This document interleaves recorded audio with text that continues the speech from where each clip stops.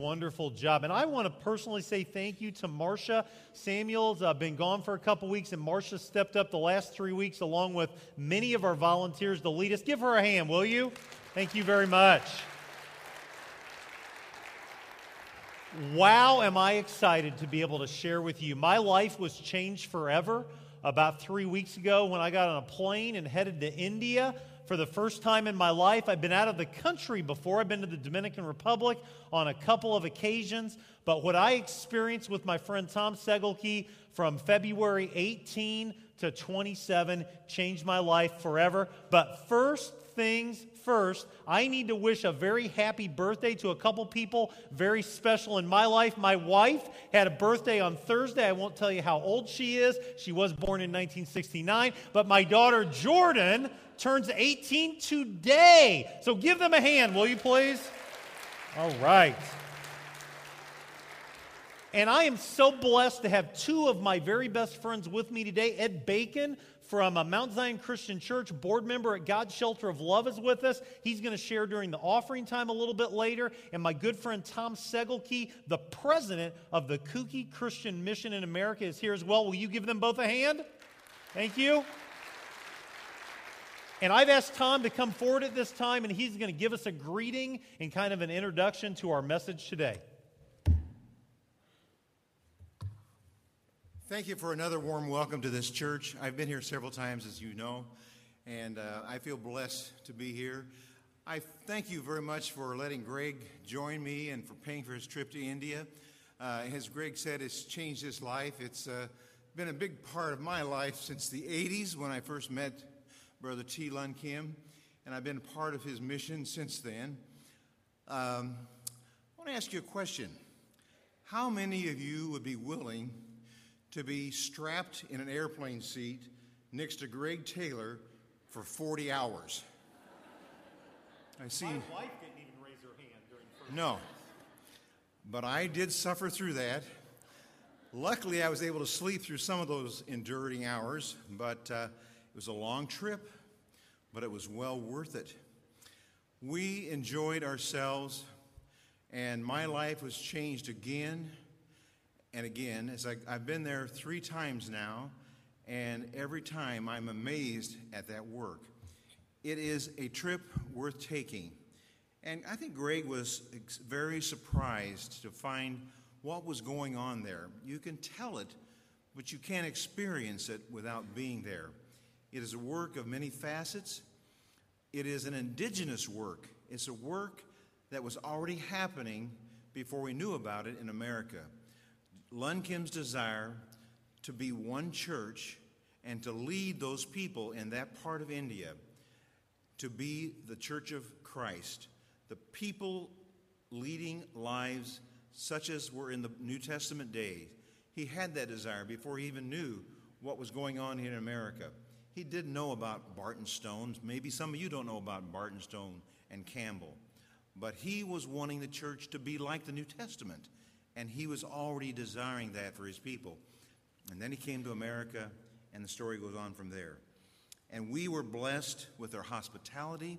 We are blessed to see their desire to serve the Lord once again and see the change. I hadn't been there for 12 years, but we were amazed at what is going on there.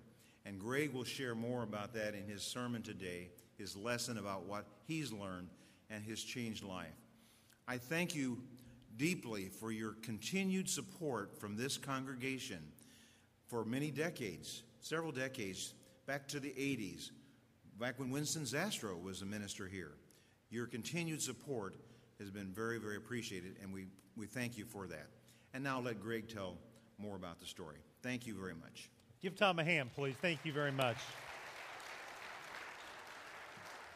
Tom is an incredible brother in the Lord, and I am just so blessed to be able to call him friend. And he had invited me a couple other times to be a part of this trip, and I wasn't able to make it. And I'm so glad that I was able to go this time. 3 things that I want to do during our message time today. Number 1, I want to just share observations from a small-town American. Number 2, this will be the bulk of the message. What faith lessons did I learn? and then I want to leave you with a challenge. Let me give you some facts about India. India is a country of 1.2 billion people, over 1.2 billion people. Second largest country in the world population-wise. China is the largest. And over 80% of Indians are Hindus. Christianity is less than 10%. It's probably less than 5%. It was hard to really get official statistics. Now, where we were in the Northeast states, really it's almost kind of a country all to its own. I'll show you a map in just a moment. And there's a much stronger Christian presence, especially in Manipur. But India is a secular nation. There's not an official religion. And this is a positive for the Christian church. This is a positive for the sake of Jesus Christ. Some observations from my trip to India. Riding in a car is a life and death experience in the country of India. I can't tell you how many times Tom and I were fist bumping each other out of fear because we thought our lives were coming to an end. Meals and showers are very different.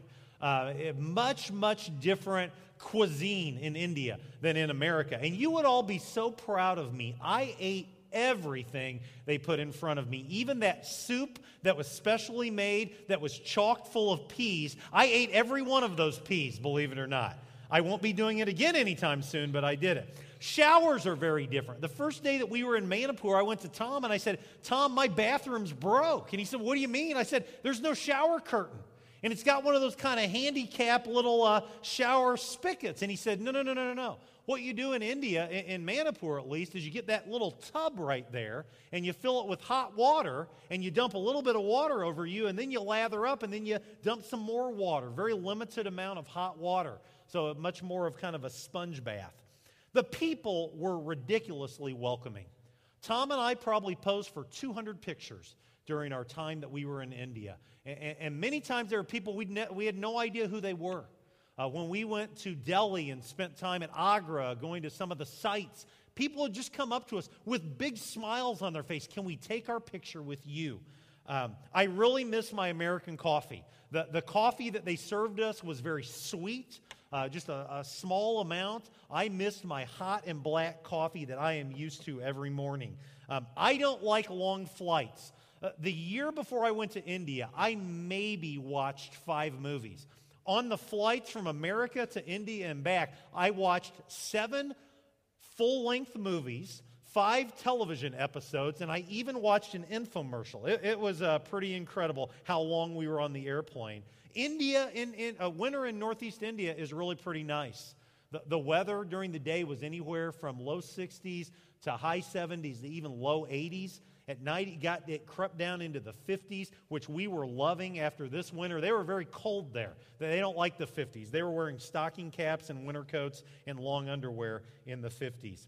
You know, I felt very safe, but it's not America. And sometimes you need to leave America to realize how good you have it in America. I went for a walk my first morning that I was there and was quickly rebuked by one of the leaders. He said, it's not safe for you to be on the streets of Imphal all by yourself. And I realized there had been a bombing just 2 doors down the day before we arrived. I realized I'm not in America anymore. If you don't eat rice, you're going to have a lot of trouble in India, okay? You'd lose weight the hard way. Lots and lots of rice and lots of noise at night. Tom and I couldn't believe the noise that the chickens and the roosters, whatever they do. My mom said they don't crow. What do they do? What's a chicken do? Cock-a-doodle-doo? I don't know what it is. But they were doing it all night long. Now, Tom did get revenge Saturday. He woke up and he said, that chicken kept me up all night long, and then we ate that chicken on Saturday night. So that was kind of cool. Beef and pork, you're not eating it if you're in major parts of India. In fact, the day that we went to the Taj Mahal was a long day, and it was a hot day, and it was a tiring day. We did a lot of walking, and about 3 o'clock in the afternoon, our guides, who are Christians from Northeast India, now living in Delhi, they said, let's get some lunch. Where do you want to go? And Tom and I said, we don't care. It's your country. It's your place. You pick. Guess what they picked? McDonald's. We went to McDonald's, and a big sign was on the wall that said no beef or pork is served in this McDonald's. And that was the case in many places because cows are considered sacred. You don't kill pork. You don't kill pigs. You don't kill hogs. It is a much, much different place. The traffic was unbelievably crazy. Delhi is a city of 13 million people. I'm told that the land mass of the city is not a lot bigger than Rockford.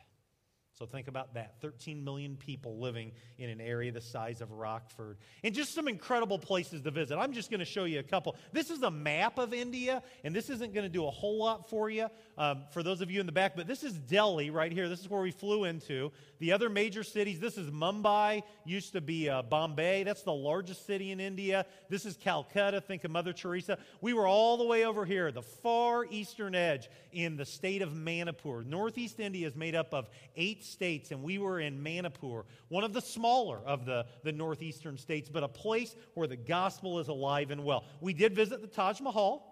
I had my Bible confiscated at the Taj Mahal. I tried to go in with my backpack, and they were good with a lot of the files that I had and the electronic contraptions that I had, but when they saw my Bible, when they saw the book The Prodigal God by Tim Keller, they became angry. And they didn't appreciate it at all. And they were going to take it forever, and one of our guides stepped in and kind of saved the day. This is the Qutb Minar, this next picture. This was built in 1206. Next picture, Dana, please. This was built in 1206. It is the largest brick minaret in the entire world.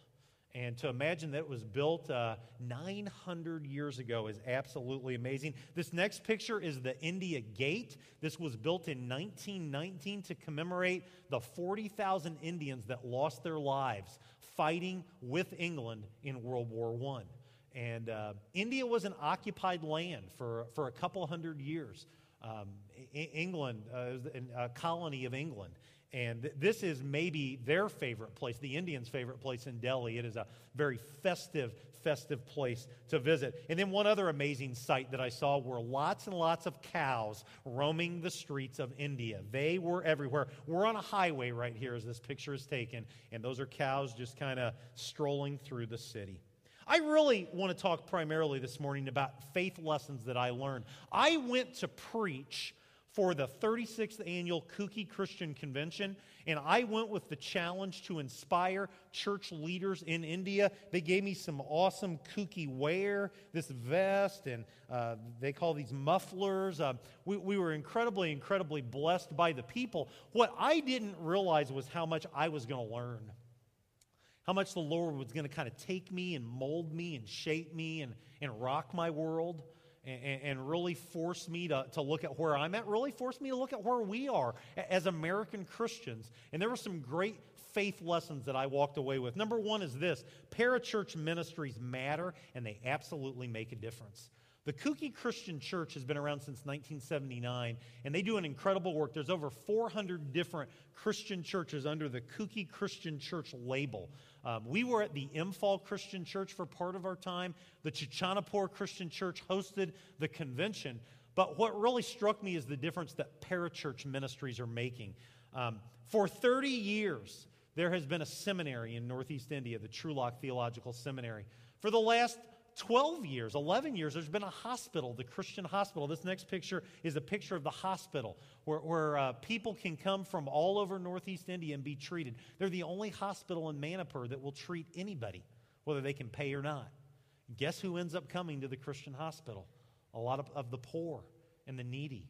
One of the things Tom and I were able to do our last day there was to pray for the sick, and those, many of whom are dying in the hospital. It was a very moving experience. We were also able to dedicate the 5th floor of the hospital, and they have a plaque there in our honor. A really cool thing happened to me on my way. From the time I got on the plane in Chicago to the time I arrived in India, I got my doctorate. I earned my doctorate. I didn't realize that. That's a joke. You can laugh. But the whole time that I was there, I was Dr. Greg Taylor. They continued to call me Dr. Taylor. They're still calling me Dr. Taylor on Facebook. So what do you do? And then one final picture that I have here is of an orphanage. Really cool story.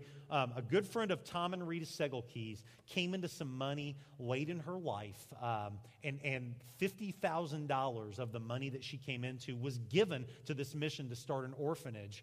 And that was about 6-7 years ago. Tom and I were able to go there and actually meet the orphans that are being blessed. Actually meet children that would have no place to be. They'd be on the street. Mom and dad are gone. They're dead. And this orphanage, the Rutan Orphanage, is changing lives. I was reminded how impacting parachurch ministries are. And it reminded me how thankful I am for the parachurch ministries that are right here in our backyard. Ed Bacon's here representing God's Shelter of Love, a homeless shelter making a difference in Decatur. Today we wrap up our baby bottle drive for the New Life Pregnancy Center in Decatur. We must never lose sight of the difference these parachurch ministries are making. A second faith lesson that I learned was that prayer is powerful. Now you may say, well, didn't you know that before you went? I did. And I'll be honest, I pray a lot. I know many of you pray a lot. We spend time with prayer requests. I bring some prayer requests for you today. Remember our friend Jim Weichel. He's hospitalized and needs your prayer. Remember our friend Joyce Trummel. She has surgery tomorrow. She needs your prayers. Remember our friend Merla Hickerson. She begins cancer treatment this week. She needs our prayers. But what stunned me was how the very common people, the very average people, wanted Tom and I and Christians everywhere to partner with them in prayer. I can't tell you the number of times that we were invited to pray for households, to pray for children. One of the most moving experiences the last night, a wonderful feast in a very average home. And the leader of the home, Kangsai, said, will you pray for my children? Will you pray that they grow up to love Jesus Christ? Will you pray that God will use them in a great and mighty way? This next picture that you see here is of 3 women from the village. The convention was not held in Imphal. It was held in Chuchanapur, a town 60 kilometers south of Imphal. And it was very rural looking. Even though they say 100,000 people live there, it really looked like we were in the sticks in the village, with the exception of one home. There is a masterpiece of a home up on the hill where we stayed. It's the second home of the chief of the village. And one morning after our preaching time, we came back to relax for the day. And these 3 women from the village wanted to see the Americans. They hadn't seen Americans before. And they came and they greeted us and they shook our hands. And their hands were very hard. Hard like hands that had been used every day of their lives for physical labor. It wasn't the smooth hand that I have or the smooth hands that many of us have. And after visiting through a translator, she said, I want to pray. And I misunderstood her. I thought she wanted me to pray for her. And she said, no, I'm going to pray. And with great passion and enthusiasm, she prayed a very long prayer, probably 7 minutes long, to the Lord. I'll confess, I have no idea exactly what she was praying. Found out later she was praying for me. She's praying that I would be a preacher of boldness, that I would be a preacher that never sacrificed the truth of Jesus Christ, that I would come home to America and be used by God to proclaim the good news of Jesus Christ. A humble woman, probably the lowest class of all of India, prayed for me, prayed for Tom, prayed for you, for our church. I was reminded prayer is powerful, and I don't pray enough. We don't pray enough. I was reminded, lesson number 3, that there is power in the proclamation of God's word. There's power in preaching. There's power in teaching. I got a couple pictures of the convention, and in this first picture here, I'm preaching with a translator, and in the second picture, I'm preaching by myself. But the first night that we arrived in Imphal, we were met at the airport, and Lun Kim said, we have decided to do a spur-of-the-moment service. And we don't know how many people are going to come out, but we decided this morning to do a welcome service at the Imphal Christian Church. Don't be disappointed if there's not a lot of people there. And I thought, no big deal. And with about 6 hours' notice, 400 people came out for our welcome service. And I told them if I did a spur-of-the-moment Thursday night service this week, we might be lucky to have 40 people come out. Am I right?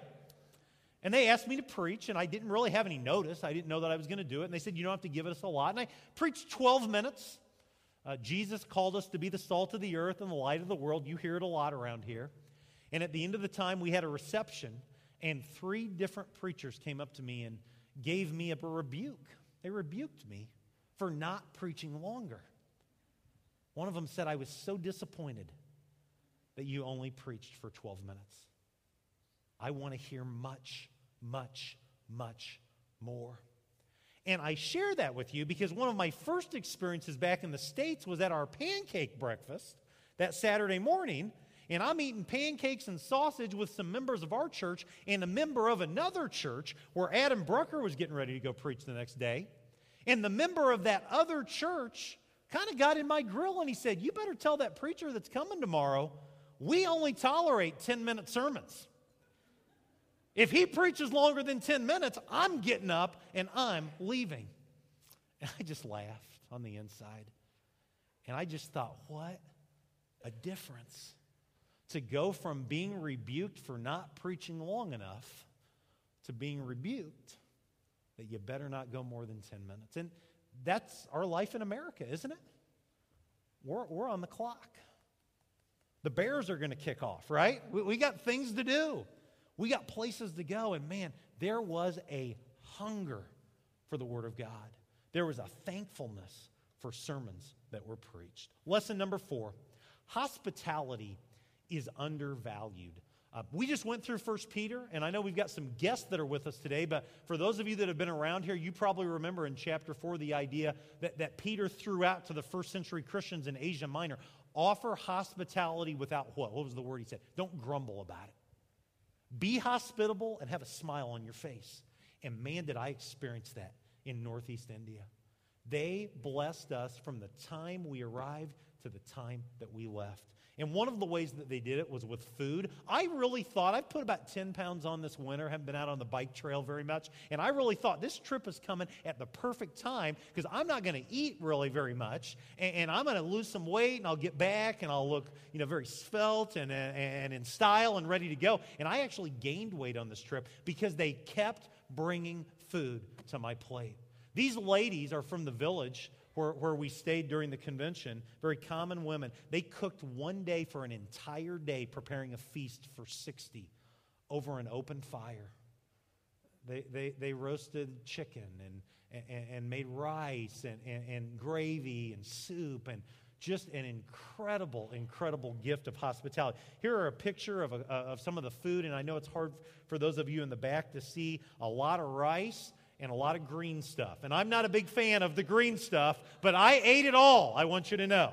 I ate it all. Another way that they were hospitable with us is they protected us. I felt safe, but I found out that there's a lot of bad things that go on where we were, and that there's a lot of terrorism that goes on. And so we had guards that were with us for much of our time. Thilan Kim's son, Alan, is the head of all telecommunications for the state of Manipur. And he has a police guard and attachment. And he shared his attachment with us for much of our trip. And we were protected. And we kept saying, "You don't have to do this. It's not necessary." He said, "We will do it. I want to do it. I want to bless you." This next picture is of a wonderful woman and her husband that saved me from my early morning walk that was very ill-advised. They blessed me. And then this final picture is our host during the convention, Solet. He is the chief of the village, very influential man in all of Northeast India, a banker, and just incredibly sold out for Jesus Christ. The last prayer that I prayed in Northeast India, in Chuchanapur, was for Solet. And he asked me to pray that he may be used by God to continue to bring greatness to the kingdom in his name. Lesson number 5. Probably the final lesson, maybe the most important lesson, is this: indigenous ministry is possible. And some of you might not even know what that word even means. The idea of an indigenous ministry is that it's a ministry that is sustained on its own without help from American churches. So many missions really rely on the American missionary. And while the American missionary's there, it's great. And when the American goes home, the mission really dries up. And do not hear this as criticism. I love all of the ministries that we support. I love the men and women that Marla and I and Ed went to Bible college and seminary with that are serving overseas. God's using them in a great way. But what I absolutely love about this ministry is if not another American dollar made its way to Northeast India, they will continue to be a difference-making church for decades and decades and decades to come because of their Bible college, because of their nursing school at the hospital. They have 85 young women from villages that come, and they're studying at this hospital. Tom and I dedicated the 5th floor, and these young women, ages 17 to 21, they're gaining medical training, they're gaining professional training. but they're also gaining theological training. And their vision is to send them back to the village as the medical expert, but they'll be able to preach the good news of Jesus Christ, to teach the gospel. That's indigenous ministry at its very, very best. And the flippant response when I say that is, well, then we don't need to send any more money their way. They're doing just fine. They don't need our American dollars. I say to you, they need our American dollars more than ever because they're just scratching the surface for the kingdom in India.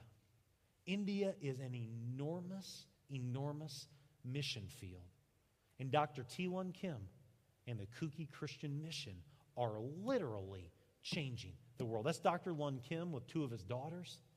Daughter on the right was kind of our food host for the entire time. And then this next picture is a picture of the Kuki Christian Mission team. Difference-making men and women serving Jesus Christ with passion and priority. Well, I want to leave you with a challenge, and I want to leave it in the way of a story. Dr. Lun Kim became a Christian when Baptist missionaries came to the jungle when he was a teenager. And they converted him to Christianity and became a lay minister in the Baptist church and went to seminary in 1975. Later in his life, went to seminary during a tragic time of his life. His wife and one of his children died a month apart in 1975, and yet he was encouraged by those closest to him to go to Fuller and to study. And while he was at Fuller Seminary in California, he met two men, Max Ward Randall and Cyril Simpkins, mission professors at Lincoln Christian College and Seminary. And in the midst of a friendship that they struck up, Lun Kim began to share his frustration with denominations. He was so tired that some people said, well, we're the Baptists, and some people said, well, we're the Presbyterians, and some people said, we're the Assembly of God. And he said, no, there's one church, the Church of Jesus Christ. We can't have these divisions. We can't have these denominations. And Simpkins and Randall said to him, you don't realize this, but you're articulating the Restoration Movement plea. And he said, tell me more.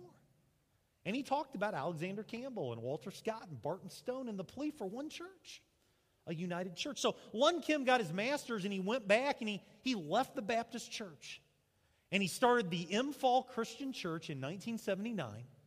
But he had this heartache that there were so many people that wanted to be like him and go to seminary and study, but there's no money. It cost tens of thousands of dollars to send a foreign student to America. And so he wrote Simpkins and he said, I really feel called by God to start a seminary in Northeast India. Will you help me? Simpkins said, get to America and I'll help you raise the money. And so in 1980, came to America and over a period of 80 days visited 14 churches and many people individually and shared his plea. I think Clinton might have been one of those churches, and each church said the same thing. Great, great plea. We don't have a single dollar to give you. 80 days. He hadn't raised a dollar. And so he's very discouraged, and he's ready to go home. And Dr. Simpkins said, there's one final church that I want you to come and preach at. Tom Segelke's home church, the Lincoln Christian Church. He said, I've talked to everyone that I know about Sunday night church tonight. Come tonight and bring it the very best that you can. Bring a message like you've never brought before. And he said that night he was as sick as he'd been. He was so sick he could barely stand up. And he was only able to preach 12 minutes before he thought he was going to throw up again. He had to get off the stage. And he said, I didn't feel very good about my trip to America. I didn't feel very good about the message that I preached that night. But a man met him at the door on his way to the restroom. And he said, can you come to my office tomorrow morning? He worked at Lincoln Christian College. His name was Leroy Trulock. Some of you will know that name. Leroy had made a fortune selling farm equipment. He was an implement dealer among several other ventures.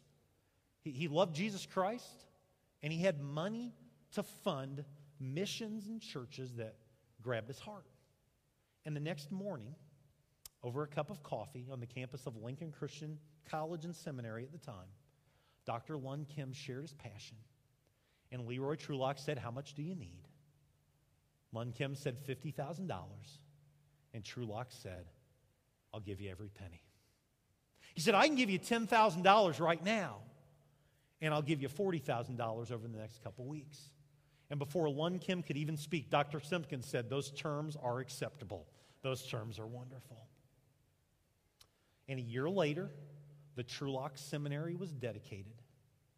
And for the last 32 years, with that as the catalyst, the Kooky Christian Mission, the Trulock Theological Seminary, the Christians in Northeast India have changed their world in Northeast India.